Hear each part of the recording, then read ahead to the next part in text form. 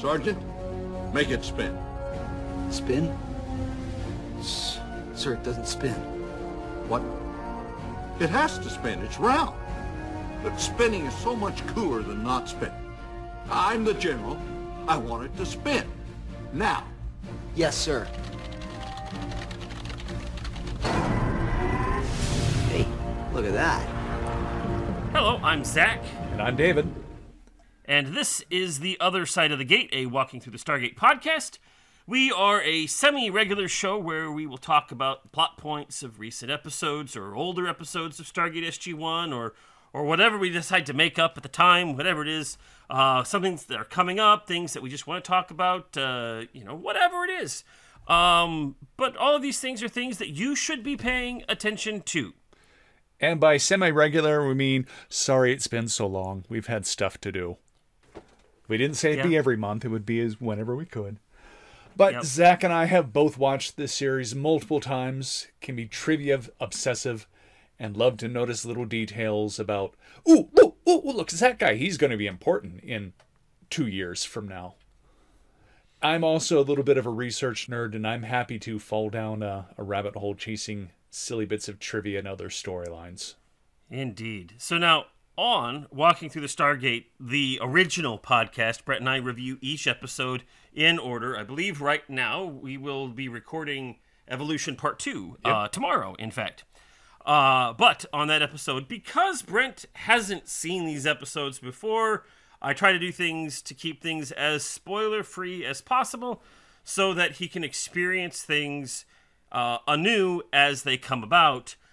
However, as far as I'm aware, Brent's not here. I looked for him. He's not here because he lives half a continent away from me. So we're not going to worry about spoiling Brent, but if you are, fair listeners, are concerned about being spoiled, please stop listening. And by that, I mean, don't stop listening, but, you've been warned that there's a lot of spoiler stuff in this. Indeed. Now, if you kept listening and you were upset that we spoiled something for you, you can let us know by emailing us at walkingthroughthestargate@gmail.com, or, of course, you can go to Twitter and have a big rant there, but Brent won't know what you're talking about, and I'm hardly ever there. So you can do that, but nobody will know. You can also go to Facebook or the Discords, and, there is a spoiler section in the Discord, so that would be a great place to rant and rave about everything that we ruined in your Stargate world. Yeah, and go there and tell us what we got wrong, too, because, we're human, and we make mistakes, and I've been corrected. It's like, you're right. But that's okay. Yep. I don't mind being corrected. Yeah. So this show is also, of course, produced for our Patreon supporters. You Patreon supporters are the ones who are listening to this first.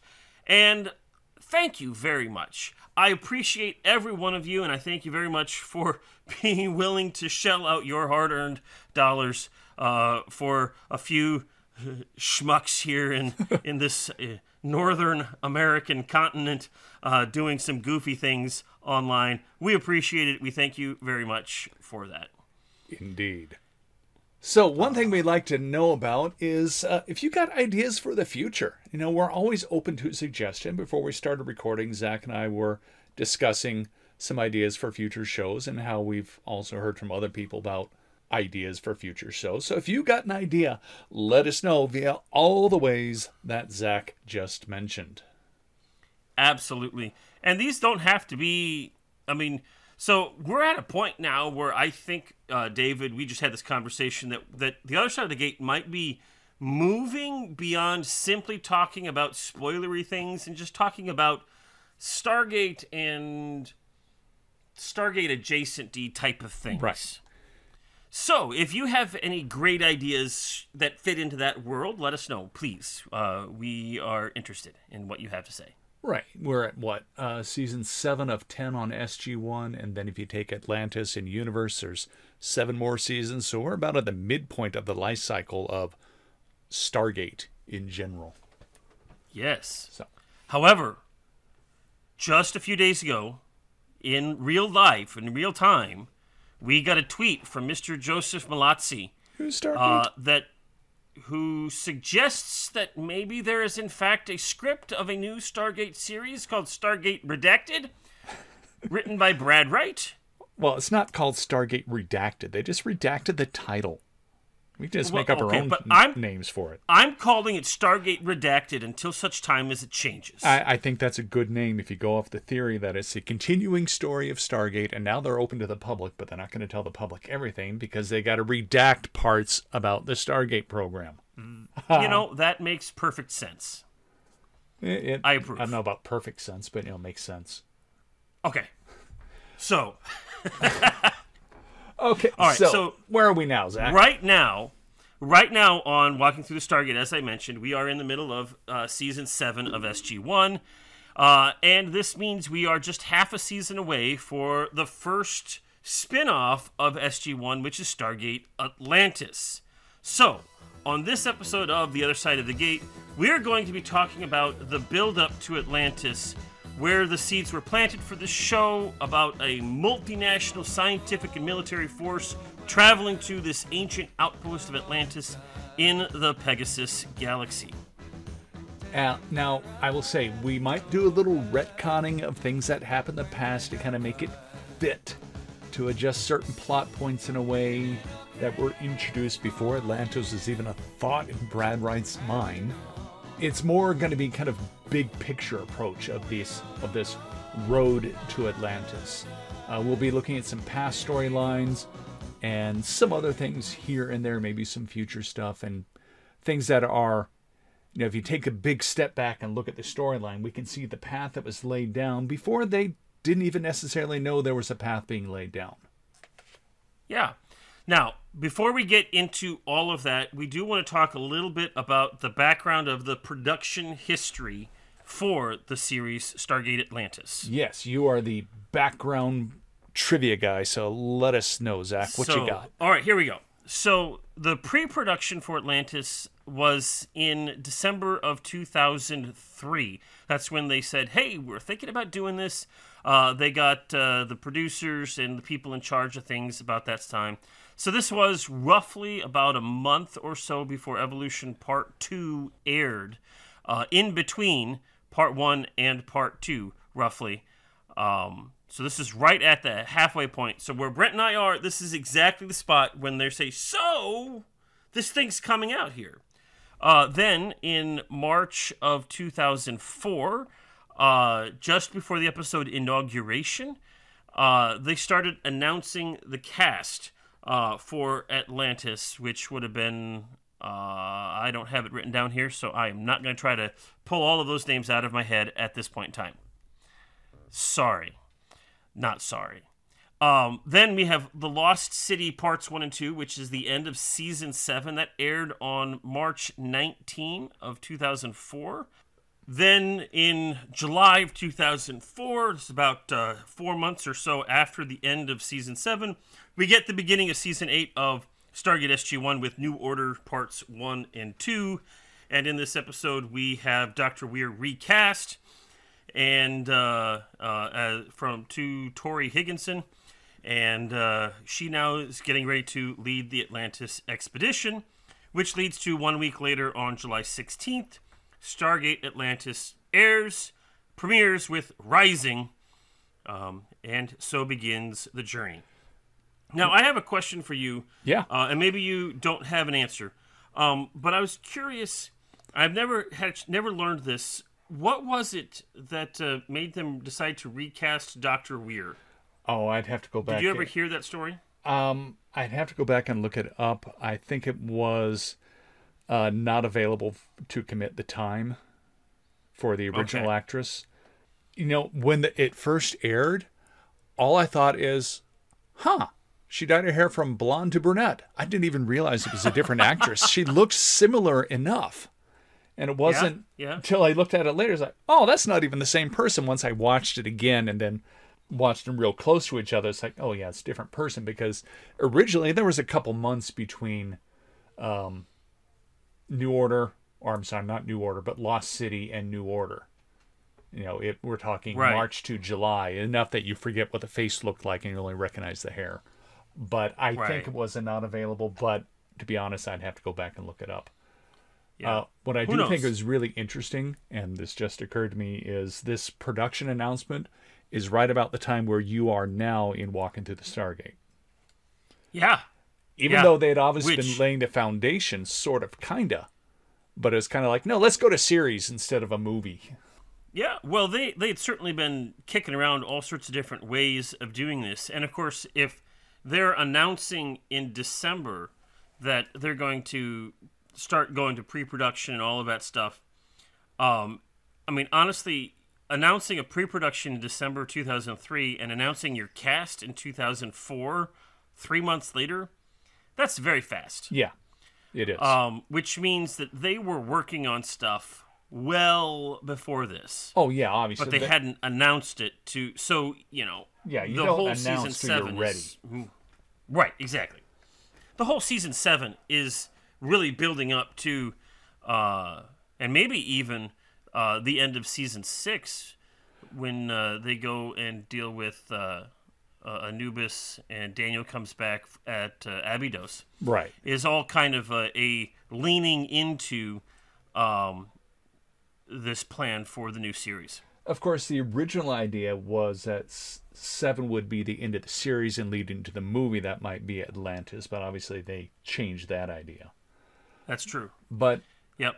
I would say before we get into this whole road to Atlantis in the episodes, what I'd like to do is take a bit to talk about what is Atlantis? Who are the ancients, the Alterans, and all these other really big people? This is, again, one of those, you don't really get the full story until you've watched up all of SG-1, all of Atlantis, and even bits of Universe. So this is all told with the benefits of hindsight. And a lot of this is according to SG-1, Stargate Atlantis, Universe, some books, a canceled, massively online role-playing game. Massively multiplayer online role-playing game. Yes, or an MMORPG. Yes, exactly. Thank you, Mr. I play a lot of those far more than I do. Thank you. But also... Actually, I play very, very few MMORPGs. I just play, like, the real, regular, ordinary, like, pen and paper Well, you've RPGs. Probably played one more than I have, if you've played one. Well, I've played a lot more than one. I also mind some fan sites like Gate World, and to be honest, some of it we just kind of made our own conjectures on. So, let's start with a long time ago in a galaxy far, far away. Sorry, Lucasfilm and Disney. The Alterans, the first evolution of what we might call humans in the 4 galaxies, the Alteran Galaxy, the Milky Way, the Ida Galaxy where the Asgard came from, and the Pegasus Galaxy. They all live together as one society on an evolutionary path to ascension in the Alteran home galaxy. But there was a split. A split occurred amongst the Alterans, dividing them into 2 factions. The Ancients, although they still call themselves Alterans, and the Ori. The Ancients were more secular and science-oriented, and the Ori became more religious. But eventually, the Ori became so extreme in their beliefs that they tried to wipe out the Alterans and the Ancients, and were nearly successful. The Ancients' numbers grew too small, and they were forced to hide their ways and eventually flee the Alteran galaxy. So to avoid genocides, the Alterans built up a ship and left their galaxy while the Ori remained. And the Ori remained in Altera, in the Alteran galaxy at that point in time. They remained in the Alteran galaxy. Now, we won't hear about the Ori until we get to Season 9, but it's, again, kind of the background information on there. Yep. So after many thousands of years of space travel, I don't know, maybe they didn't have hyperspace at the time, the Ancients eventually made it to the Milky Way galaxy and first colonized the planets Dakara and Terra. Now, can we make a connection between Terra and Alterans? I don't know. It works for me. It does for me. I'll allow it. So we know Terra is Earth. They also built many Astria Porta, the Stargates, developed the 0 point modules, and established colonies on many of the other planets in the Milky Way. The 2 first and prime colonies, though, were Dakara and Terra. The earliest outposts were thought to have been established between 175 million and 50 million years ago, about when they also built the Destiny and other seed ships to travel through the universe. Their knowledge spread throughout the galaxy, evident by the structures they left behind and their repositories of knowledge. And we've seen at least one repository so far, and there's a couple more coming up. At some point during this time... Later this season, I believe. Absolutely. At some point during this time, they also formed an alliance with the Asgard, the Nox, and the Furlings to become the superpowers within the Milky Way galaxy. This alliance, though, was not against the Goa'uld, as they had not evolved yet. Now, if you get into that abandoned MMORPG, Stargate Worlds to be specific, there was an idea that each one of the 4 races was going to create a protector race for the galaxy when they were no longer there. The Alterans created the humans. The Furlings, supposedly, according to this game, created the Goa'uld. The Asgard created a race I cannot remember, but it didn't end well, and the Nox noped out and said, no, we're not going to do that. And, and according to the game, the reason we don't hear from the Furlings anymore is because the Goa'uld turned on them and enslaved them. So, here is a good place to cut in here. So I got the brand new Stargate role-playing game that came out just a few months ago, really. And one of the player races, let's see if I can find it real quick. You can hear me flipping through the pages. You can play Jaffa, Tok'ra, Unas. Where are they? Not the humans. Oh, the Aturans. And the Aturen. So it's a little bit different. But these are an offshoot of the Nox. So these aren't specifically Nox, but they are a group they're Nox newly adjacent. created for this game. Yeah, they're Nox adjacent. They have the healing powers of the Nox and all of that stuff.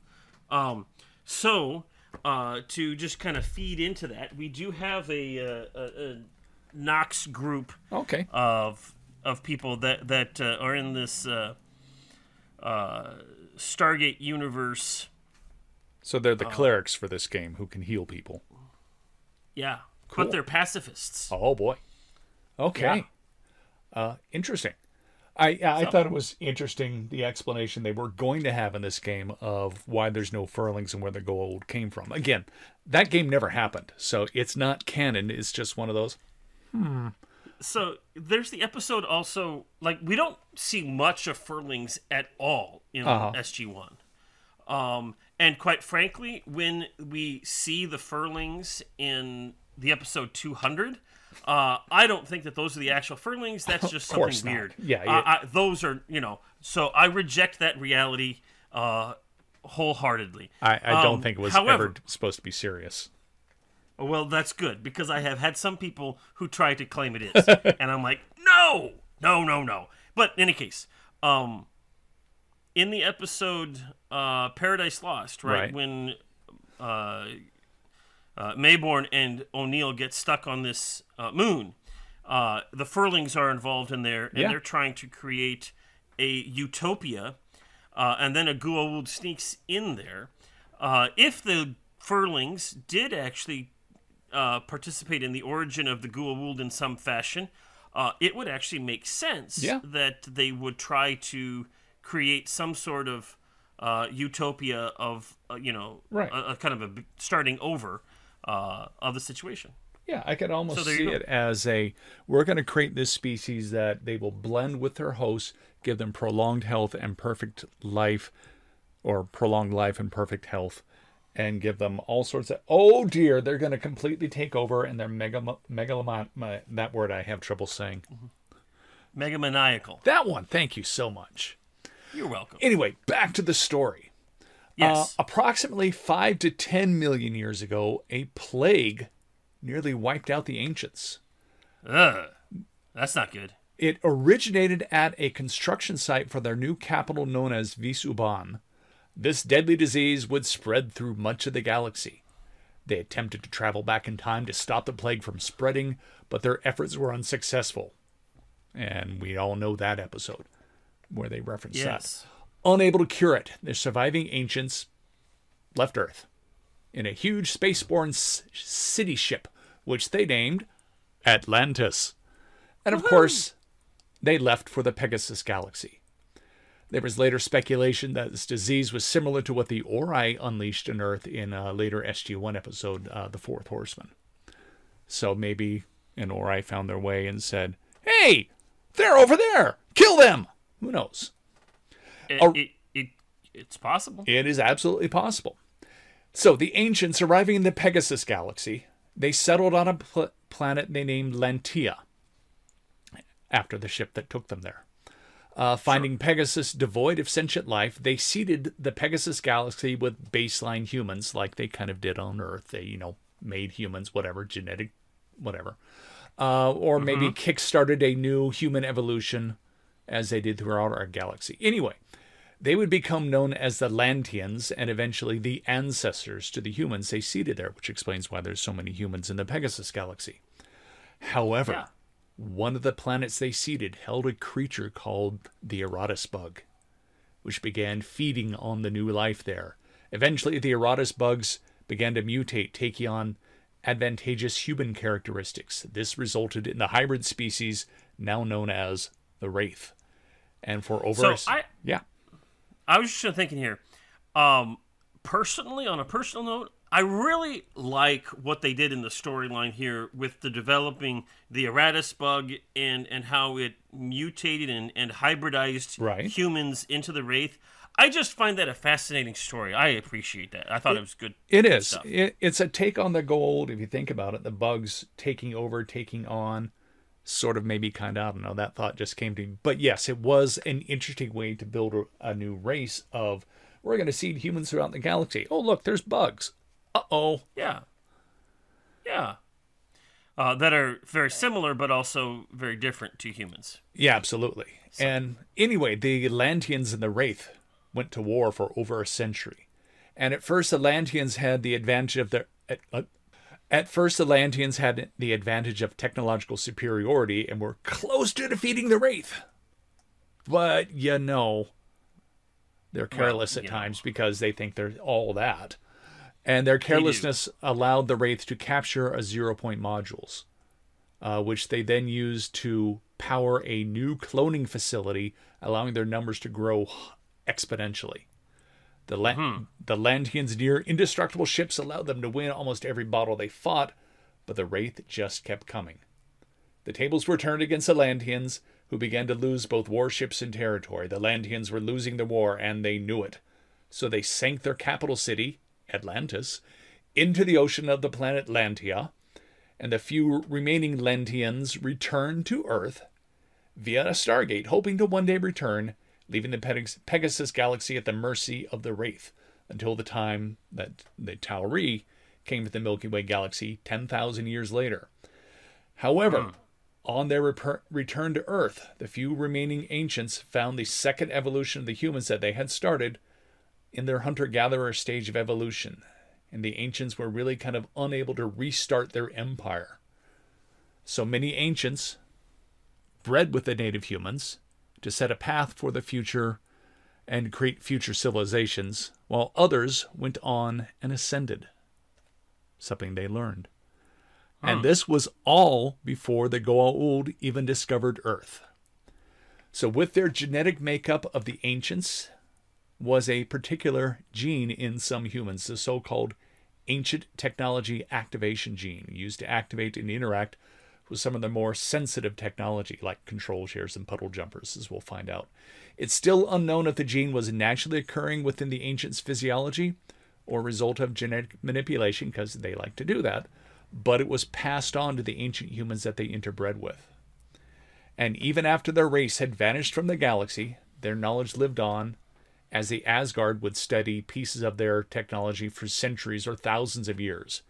As stated by Thor, "We have studied the ancients' repository of knowledge for as long as I can remember, and we barely scratched the surface."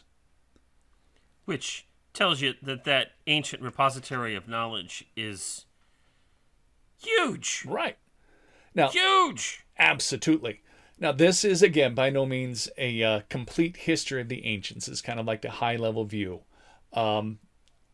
took it from a lot of different sources, made it some of my own stuff, made it all fit together. But the idea is, again, they were in their galaxy, they had a war, they left. They came to this galaxy, made friends, got sick, left. They went to the Pegasus galaxy, reestablished everything, went to war, left, came back to the Milky Way galaxy, couldn't continue, ascended and or filtered out through the rest of the humans. The end.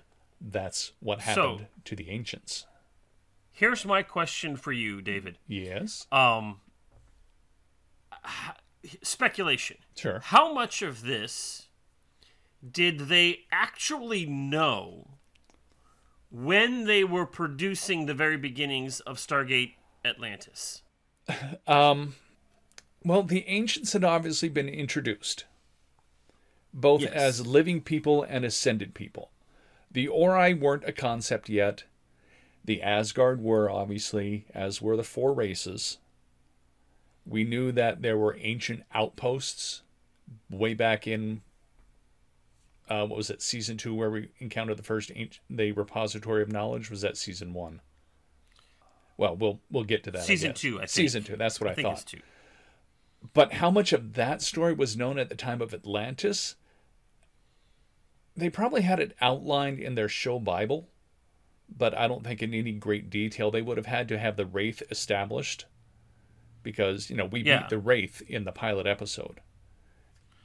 So I suspect that they had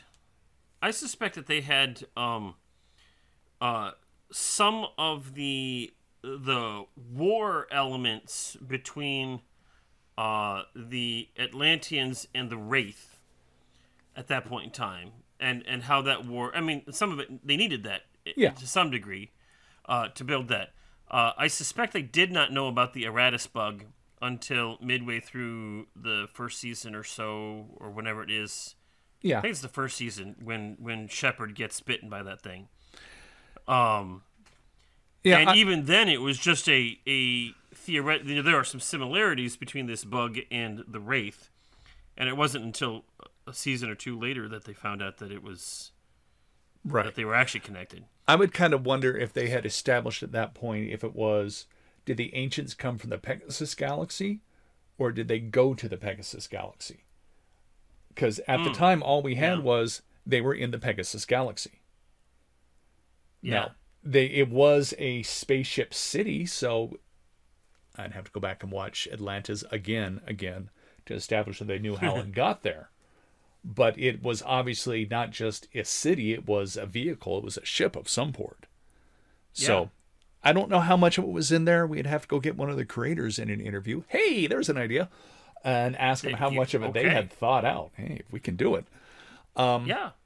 It's an interesting speculation. I like to think that they had kind of the big picture planned out. Obviously, things change and they get new ideas as they go through. But it was obviously, they were ancients. They were in the Pegasus galaxy, and they left, but they left behind stuff. And how do we know it was there? Because we found the notes. So, but as for specifics in Show Bible, I don't know. That'd be cool if we could ever get a hold of that. But why don't we take this opportunity, go back and look at some of those episodes that may have laid those crumbs for Atlantis, whether they were deliberate or not. Sure. So let's start about those episodes that talk about the ancients and the people who are ascended.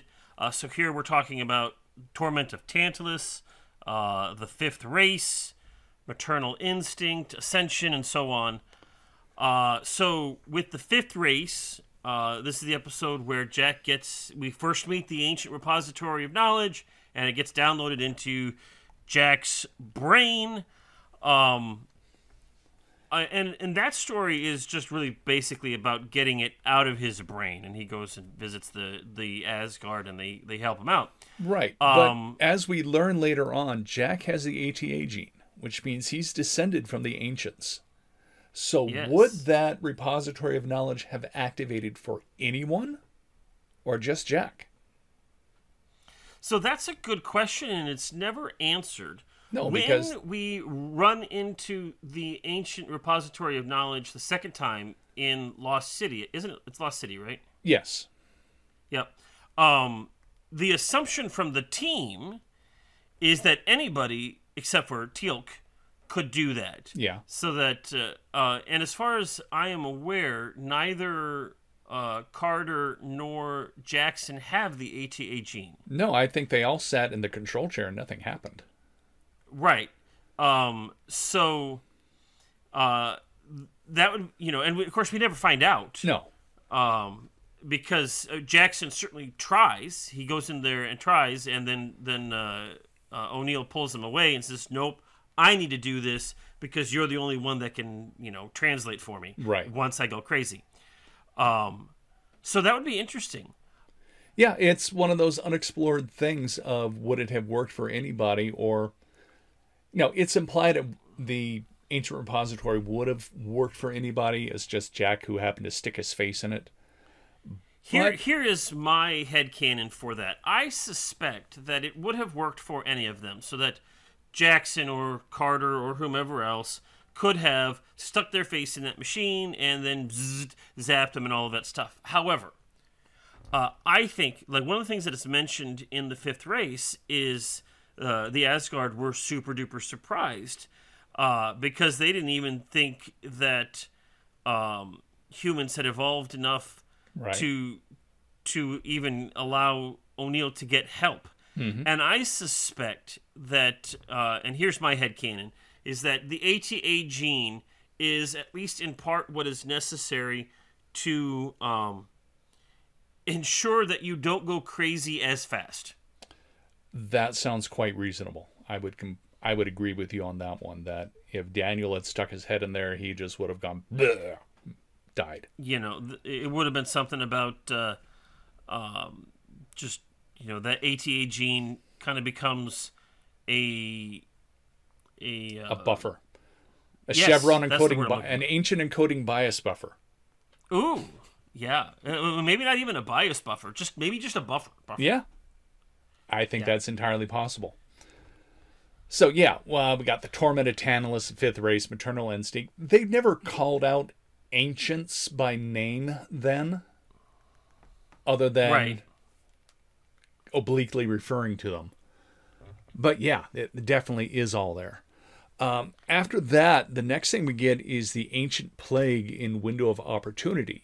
Now, again, I don't think it's explicitly called out other than there was a plague and it was killing everyone and this guy wanted to stop it, but he was using ancient tech that had previously been used for that. I may have misstated that. If I recall correctly, that it was the ancients who were sick, although it's hard to tell whether or not they were referring to a galactic-wide plague or just like a planet-wide plague. Right. That is left, as far as I can recall from Window of Opportunity, up in the air. Certainly later places imply that this plague is galaxy-wide. Right.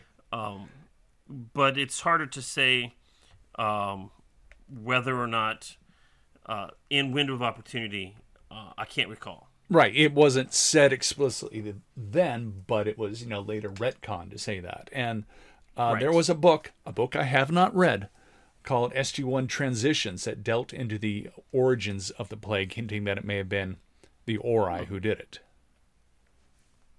Now, none of that...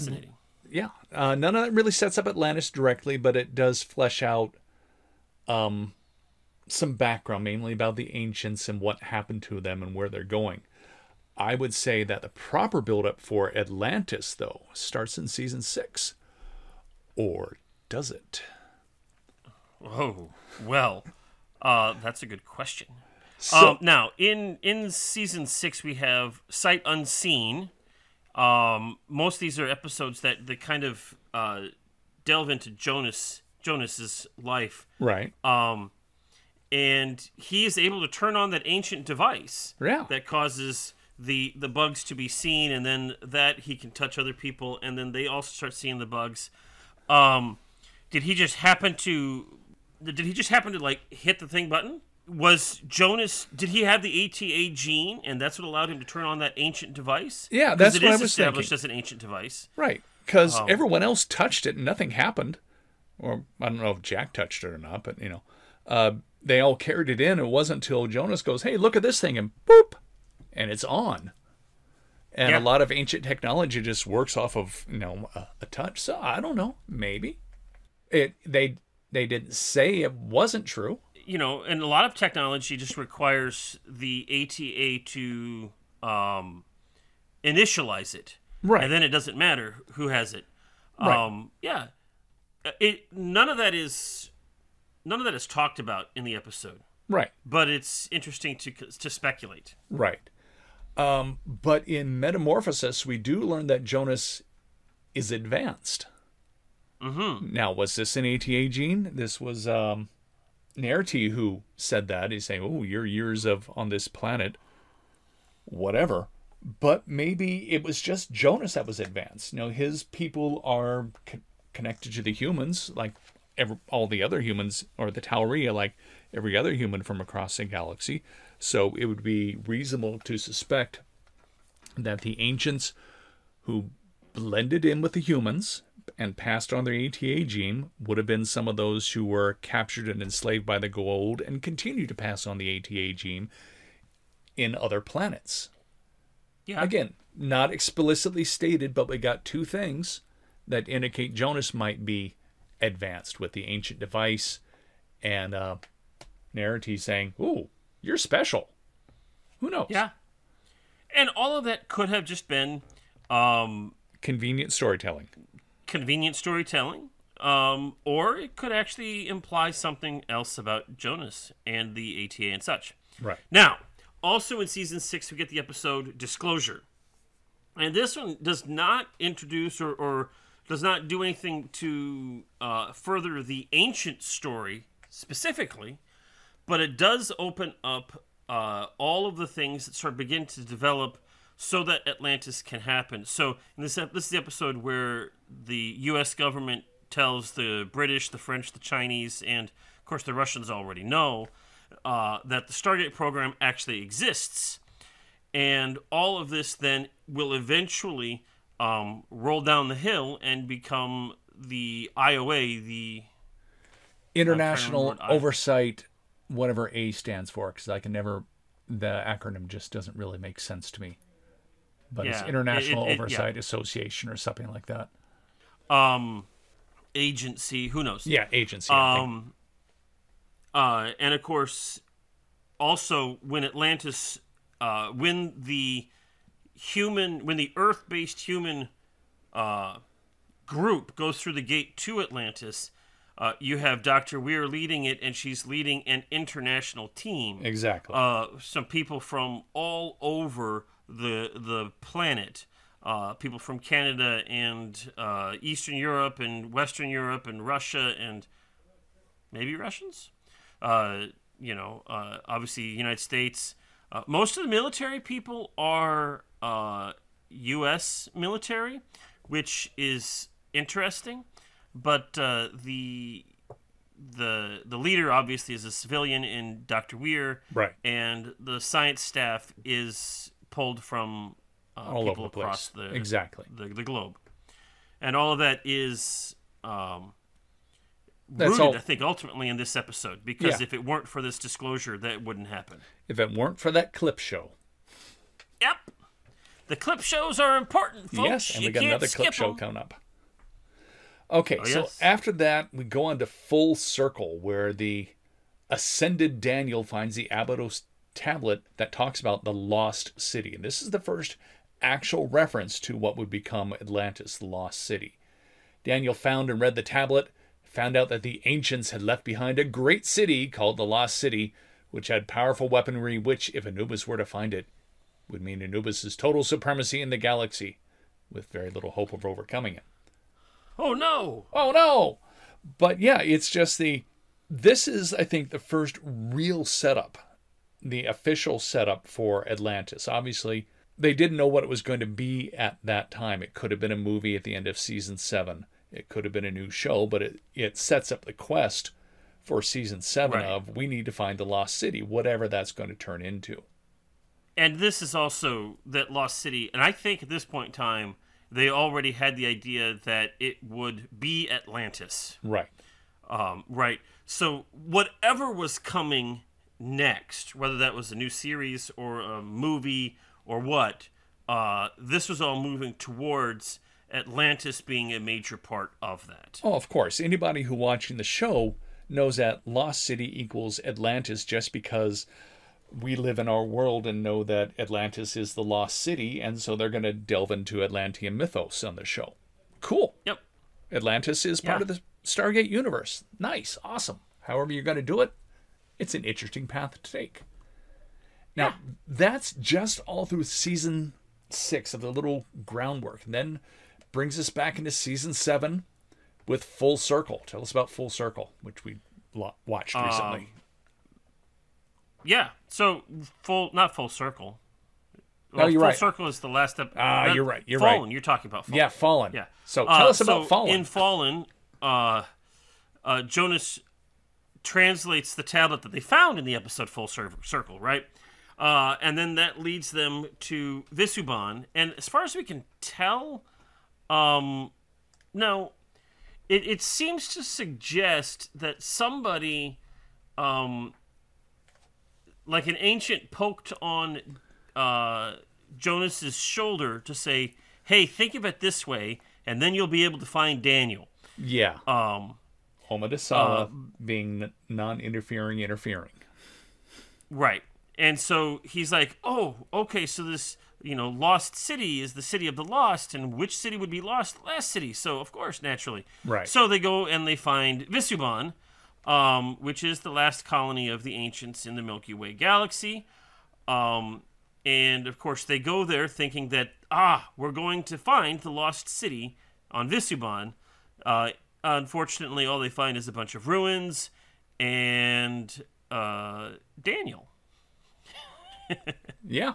Now, that was all through season 6, and Fallen was the first episode of season 7. And then Daniel explains that the ancients hid the city and made it lost. They didn't lose it, but they hid it. So it's lost to others, possibly through camouflage or maybe Nox magic or something like that. Right. Of course, this all fits into the Atlantis mythos, even for just ordinary mythos, right? With the city, the Atlantis being, although depending on who and where you go, Atlantis may have been lost or been made lost, right? But now we are learning that at least in our mythos, Atlantis is a place that was made lost by the ancients. Right. And, well, if you think about it, they sunk Atlantis on Lantia, came back to Earth, and they may have spread their stories about our city of Atlantis sank. And then that just enters the general world of mythology of, oh, yes, there was this ancient city that sank. Yeah, it was on another planet. Well, Yeah.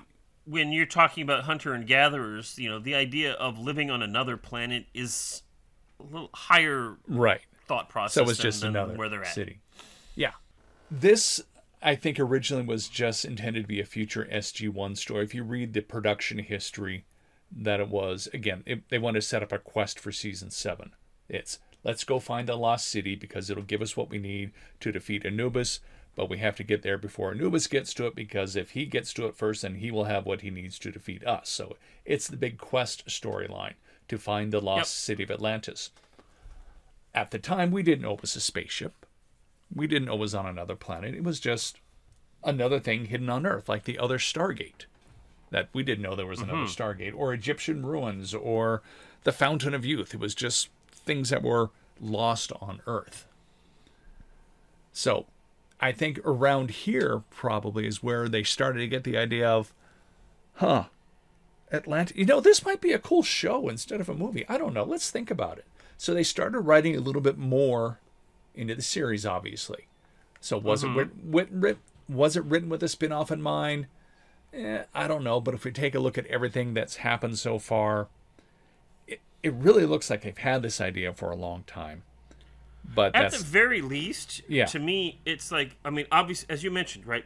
These were things that they were planning on developing and moving forward in Stargate SG-1. And then as they started talking about and exploring, well, maybe we could do a spin-off show. Maybe we could do... So what would that be?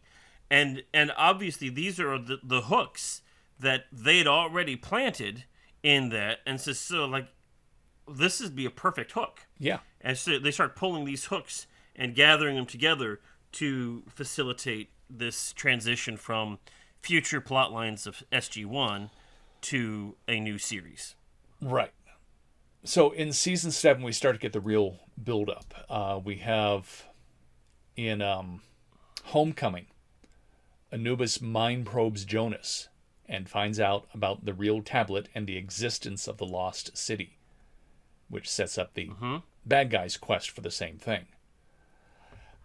In the episode Fragile Balance, we find out that Jack was marked by the Asgard because of a unique genetic makeup. They said, nope, he's not clonable because he's special. And again, we've already established that we've already retroactively established that Jack has the ATA gene. So, is this unique genetic makeup, again, part of him having the ATA gene? Or is it just the special Jack O'Neill with 2 L's makeup that they don't want him cloned? Could be. And I think it is fair for us now to look back and say, this has to do with the ATA gene and being, special in that regard. And although it may be, because we know that O'Neill basically leaves the show at the end of season 8. But what would have happened if O'Neill hadn't left? We wouldn't have gotten the story of the Ori, probably. Although maybe. I think we still would have. But it may have been that O'Neill's specialty is more than the ATA gene. Yeah. And of course, we never explore that. We never find out what that may or may not have been. What we have now just assumes that the thing that makes him special and marked by the Asgard was because of the ATA gene. Yeah, it fits we into also the don't narrative. hear them marking anybody else. Right. So who knows? Yeah, they did something to him to make him unclonable for reasons of him having a special genetic makeup. ATA or not, they did something to him. But it Correct. fits into the narrative that they saw Jack as a valuable person and he had the ATA gene and they didn't want anybody to clone him to use it against them or use it against the humans. So it works out. Now, Evolution 1 and 2. This is where we see Anubis rebuilding his forces with the Kull warriors. And it's also where we introduce the drones that he will be using to explore the galaxy while he's rebuilding his forces. Because he knows there's a lost city to look for.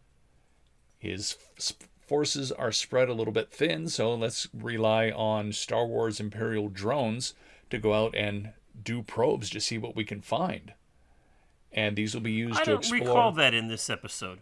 Help me out with that. It's in Evolution Part 2. It's hinting at they're developing drones to explore. That's about all I can say. Excuse me. Okay. Choked on my own breathing there. They introduce... At this point, have you watched Evolution Part 2? Or are you going to be watching that tonight? I watched it earlier today. Okay. It was a brief reference. Help me out. Oh, you got to make me go look it up. I am. I'm going to make you look it up because I don't recall this reference.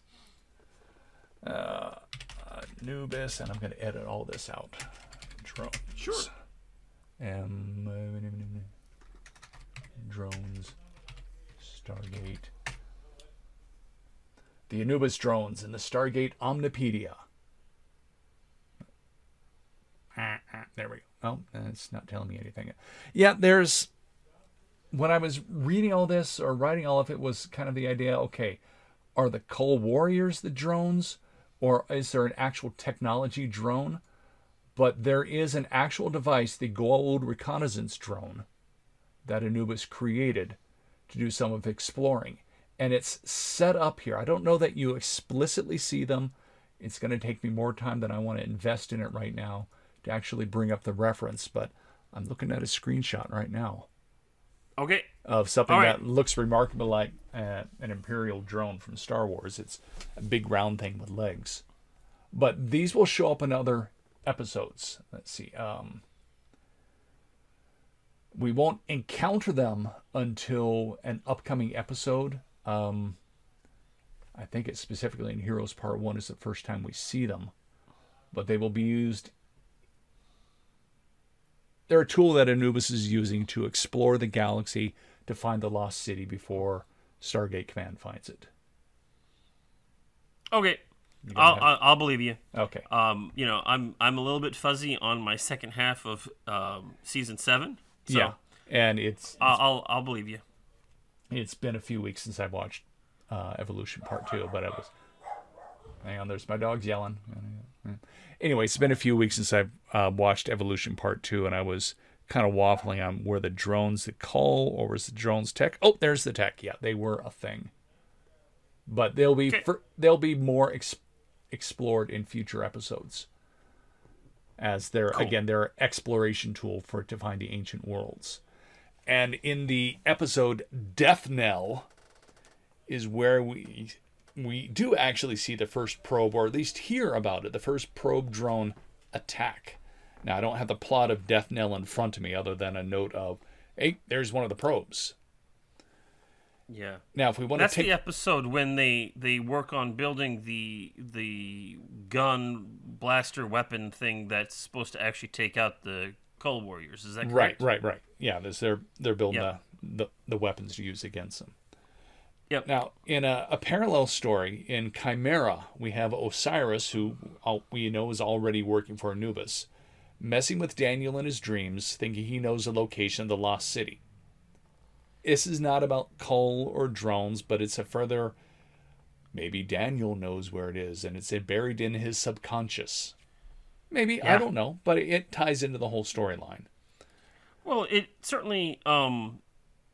I mean, by this point in time, because now we're in the second half of season 7. Oh, yeah. And now the production staff and the production group behind SG-1 has officially announced that Atlantis is coming. And so now they are being very explicit about planting some seeds within this. And this whole idea of Anubis and... the humans seeking out this lost city and racing towards it, trying to find it, becomes a big deal in the second half of the season. It's now we need to find it. It's we need to find it before they do. Exactly. Because they're getting more information. Now, and that leads us to Heroes. Right. Now, we don't need to spoil the real importance part of Heroes, because we all know that. We don't need to get all depressed talking about that story. But your notes here do help us understand. Remind us that the IOA is the International Oversight Advisory. Yes, I knew what the A stood for at some point, and I wrote it down there. Yep. So in Heroes, Anubis is, we think, most likely using Jonas's knowledge of Stargate locations to help search by hitting former ancient strongholds. We get another probe attack, or probe drone attack. The documentary that's being produced as the core story of this show is as a setup for introducing the Stargate program to the world, maybe in the future Stargate Redacted show. I don't know. Ooh, there you go. Yeah, there we go. They'll open up with that footage. Maybe. But it's a setup for, we got to tell everyone, so this idea is floated around in other sci-fi shows of we're going to have someone film something so that we can use it later. Just in case we need to say, no, we haven't been hiding. We planned on telling everyone eventually. But yeah, it's this idea of producing a show to tell the world about it. We also get introduced to Richard Woolsey, a future member of the IOA and a future commander of Atlantis, and the Doctor from Star Trek Voyager. So this is a really... I've always found the Woolsey character to be fascinating. Yeah, I agree. He's introduced in this episode, and you don't quite know what to make of him. Is he a good guy? Is he a bad guy? At this point in time, he is good, bad, adjacent. He's neither good nor bad. He's just kind of there. The way I see him... He's an interesting character. The way I see him is he's kind of like one of those horrible bureaucrat guys you want on your side. That he knows the paperwork, he knows the forms you got to fill out, he knows the chain of command, he knows what to do. You may not like him, but you're glad he's on your side. Sure. And you're right, he's kind of a neutral at this point. You don't like him, but he will definitely become a more positive role in the future. Yeah, and I actually... I think that, I'm blanking. Robert Picardo. Right. He does an excellent job with that role. Oh yeah. And I love the development of that character over SG-1 in particular. Yeah, and when he's brought into Atlantis to actually lead the expedition, when they get to it, it's like, oh yeah, he makes an excellent choice for coming in and running the thing. Yeah. And then yes, we get to inauguration. Another clip show. And this is the one, of course, when we meet the new president, and at first we think it might actually be Kinsey, and we're all thankful that it's not Kinsey. Yeah. Very much so. I love this episode mainly for the, Mr. President, we need to talk. What? There's this huge secret program. You're kidding me. No, sir. Nope. I'm serious. Nope. Yeah. We're already on other planets? Yep. I just love the way they do that. It is. It's great. Then, of course, this just really sets the stage. It basically, it's like the bow and the arrow. Right. And they just draw that bow back, and the arrow for all of the excitement of Lost City Parts 1 and 2 is just right there, ready to be just launched into the air. Right. They explain everything that we're talking about here. Well, maybe not everything. We say, okay, ready? Let's go. Lost City. Yep. And we get another Anubis probe drone, SG-2 and SG-3, and count them on P3X-439. We find another ancient repository of knowledge, and of course, Jack sticks his head in that one again. Ancient Jack leads them to Proclarush Taunus. Pronunciation. I had a translation. Teonas. Proclarush Teonas. Right, where they found another ancient outpost and a ZPM, or for our Canadian friends, a ZPM. Is that the Lost City? No. Nope. Just another city that was lost, this one in fire. And where does that discovery take us to? Back to Antarctica. Where we found the other Stargate. Makes sense. So the Lost City is in Antarctica. Nope. Which actually makes a lot of sense. And when the episode ends, you kind of think that maybe it is. Yeah, maybe it is. Maybe it isn't. But they kind of go, well, we found what might be part of it. Not sure.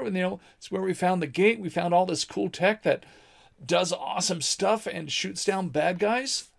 But is it the Lost City, or what is it? But we know Jack, having the ATA gene, is able to control stuff there, and the outcome of that battle is determined explicitly by Jack having the ATA gene. This is also the episode where we are first introduced, kind of, right, to Colonel Mitchell, looking ahead, where he was... It's not true. He wasn't actually introduced in this spot, but they used this to introduce his character. To say, he was part of that. Yeah. And it's which actually makes a lot of sense. Right. And it's also where we meet Dr. Weir, even if she's played by a different actress, is where we meet Dr. Weir, who is taking over Stargate Command. Or rather, who will take over Stargate Command beginning of next season. Yep. But this even at this time, she actually takes it over. Yeah. During Lost City. because Hammond is relieved Right. of duty there, and then he becomes Home Galaxy, secretary for the Home Galaxy. Homeworld Security, I thought it was. Homeworld Security. Right. That is. Yep. Homeworld Security. Right. And we put a civilian in charge of Stargate Command. Yeah. And we save the day from Anubis. Hooray. And hooray! Mostly kill him. Yeah. Ish. Well, we get the big old ending. Yeah. But we know. And he's that not leads really us then to the beginning of Season 8 and the introduction of Atlantis, the new series. Right. We've got New Order where Dr. Weir is saying, you know what? You're not going to lead Stargate Command. We want you on this team. Jack's taking over Stargate Command. So we got that. So it's the first 2 episodes of SG-1, I think it's 2 episodes, are just part of the beginning of Stargate Atlantis because it's setting up the program. It's, we're recovering after the fight. We're gathering our forces together, saying we've got an idea. We've got a plan. We think we found the city. And then it carries over to Stargate Atlantis Rising, which is quarter of a Stargate episode or an SG-1 episode, where Daniel goes, oh, no, there it is. Discovers the records of what really happened to the ancients in Antarctica. And that they had left. And this is when it's revealed that this outpost is not actually the Lost City. No, it's just another outpost. Yep. But it does say, hey, here's how to get there. Here's the Stargate address on how to get to Atlantis. And it gives us another 8-symbol address because the destination's in another galaxy, just like when they dialed the gate to the Ida galaxy of the ancients. Yep. Not the ancients, the Asgard. They needed that 8th symbol. Now, of course, none of this symbol nonsense makes sense, but we'll accept that. You need one more symbol to get there.